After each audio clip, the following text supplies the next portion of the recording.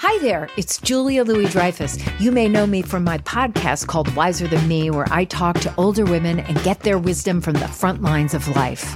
I was amazed by how many people told me our show made them look forward to getting older, which is why I'm here to talk about season 2 of the show.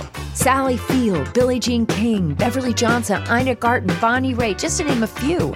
All hail old women. Wiser Than Me season 2 is out now from Lemonada Media.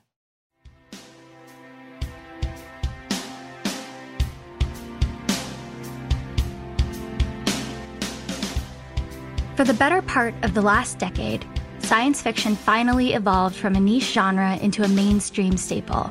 And while many people are familiar with the so-called fathers and grandfathers of genre, the women who have been instrumental in creating and shaping the nerdverse have largely gone unrecognized until today. I'm Preeti Chibber, and this is Sci-Fi Wire Fangirls Forgotten Women of Genre, a podcast where we tell the stories of the women who helped some of the most famous fantasy worlds become a reality.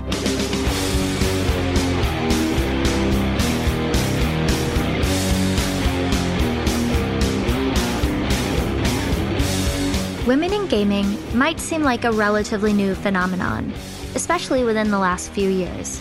There's no denying that living in an age of social media with all the visibility that entails has given rise to public awareness of the fact that women are involved in all facets of gaming, from those who play games themselves, either privately or on streaming platforms, to the ones who help build and create the worlds designed for others to play in. But the truth is that women have been holding down jobs in the game industry for a long time, likely longer than most of us would have guessed. And if you've never heard about Professor Ellen Beeman, well, you've come to the right place. Beeman was working in genre long before her time in video games. She actually got her start as a TV writer and a novelist, and some of her earliest writing for the small screen occurred on a little TV show you might have heard of, especially if you grew up in the 80s and had a thing for truly outrageous rock stars. That's right, Beeman wrote for the American animated series of Jem and the Holograms, which ran from 1985 to 1988 and created an army of very, very cool rock and roll girls.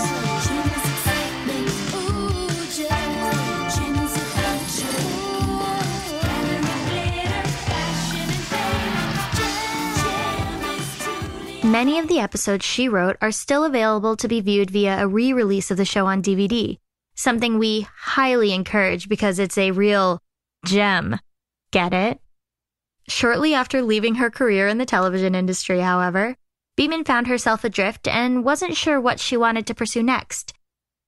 Christy Marks, one of Beeman's fellow writers on Jem, who had begun her work in game design, would introduce Beeman to the now-dissolved developer Sierra Online in 1989. I have to admit, it was a very unusual interview, Beeman said to Game Zebo in 2007. I'm a fiddler, and they asked me to play at their company holiday party. That's right, in addition to being a writer in TV, books, and games, Ellen is also a Celtic fiddler. What?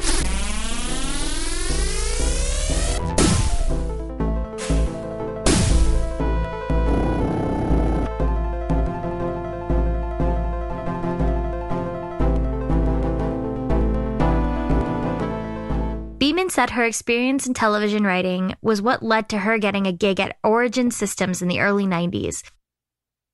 First, as a writer on the popular space combat simulator Wing Commander 2, before she was quickly promoted to project manager only 6 weeks into the job.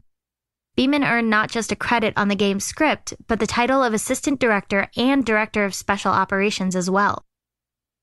As it turned out, this was a best-case scenario for all involved. Beeman attributes her promotion to a company that recognized her abilities were stronger in a leadership position. I hope what they saw is that the team worked better when I was helping organize and guide people. From then on, Beeman mostly worked in a producing role for video games, overseeing a team of writers on different projects. After her work on Wing Commander 2, she served as project manager for several other titles in the same franchise. An icon, already considering this was at a time when there weren't many women in leadership positions at gaming companies. But her role at Sierra would only be the first stage of what would eventually become a games-driven career spanning the next 30 years. Beeman went on to work for several other game developers in the wake of her career at Sierra, including Origin, Electronic Arts, and Glu Mobile. She also freelanced for companies like Disney, Sega, and Leapfrog. By 2006, however, Beeman had made another career change when she became a part of Carbonated Games at Microsoft. She had shifted from producing and managing hardcore games to ones that were less time-consuming and involved for players, which are often referred to as casual games. These games were targeting a new audience, one that wasn't as intensely ingrained into gaming culture.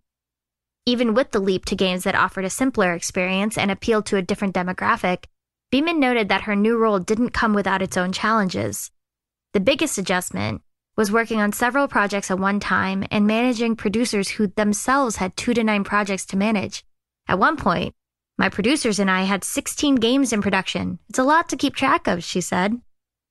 But not so much that Beeman couldn't excel. During her time at Microsoft, Beeman was named one of the top 100 most influential women in the game industry by Edge magazine. By then, she had, by her own admission, learned how to design for several different platforms, including Xbox, MSN, and Windows.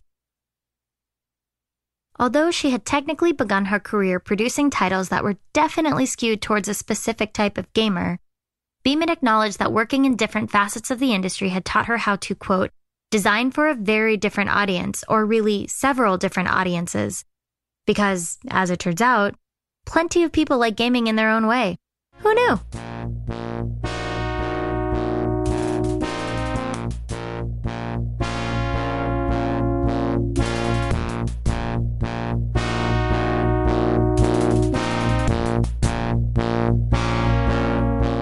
Throughout the course of her career in games, Beeman continued to write. She contributed to the realm of science fiction and fantasy, writing 4 novels under the name Ellen Guan. Several of her books were co-authored alongside one of genre's best-known female writers, Mercedes Lackey, including the Bedlam Bard series as well as 1992's Freedom Flight, the first book of the Wing Commander series set in the same universe as the popular computer game that, you guessed it, Beeman also wrote for. Coincidentally, writing and producing video games allowed Beeman to draw on many of the same kinds of skills that enabled her to tell stories on the page. In a lecture given at the Sweden Game Conference in 2016, Beeman mentioned the importance of what she referred to as, quote, story sense, which is the ability to paint a picture of the world the player is in, creating a sense of place and allowing the player to fill in more specific gaps. Although women have been working in video games for quite some time, many tend to operate in areas outside of overall design and producing. Those who work in a more male-dominated sector of the industry often find the environment harder to navigate. Fortunately for Beeman, that never seemed to have been the case, as she stated in her interview with GameZebo. I can't really say that I've had any challenges working in a male-dominated field.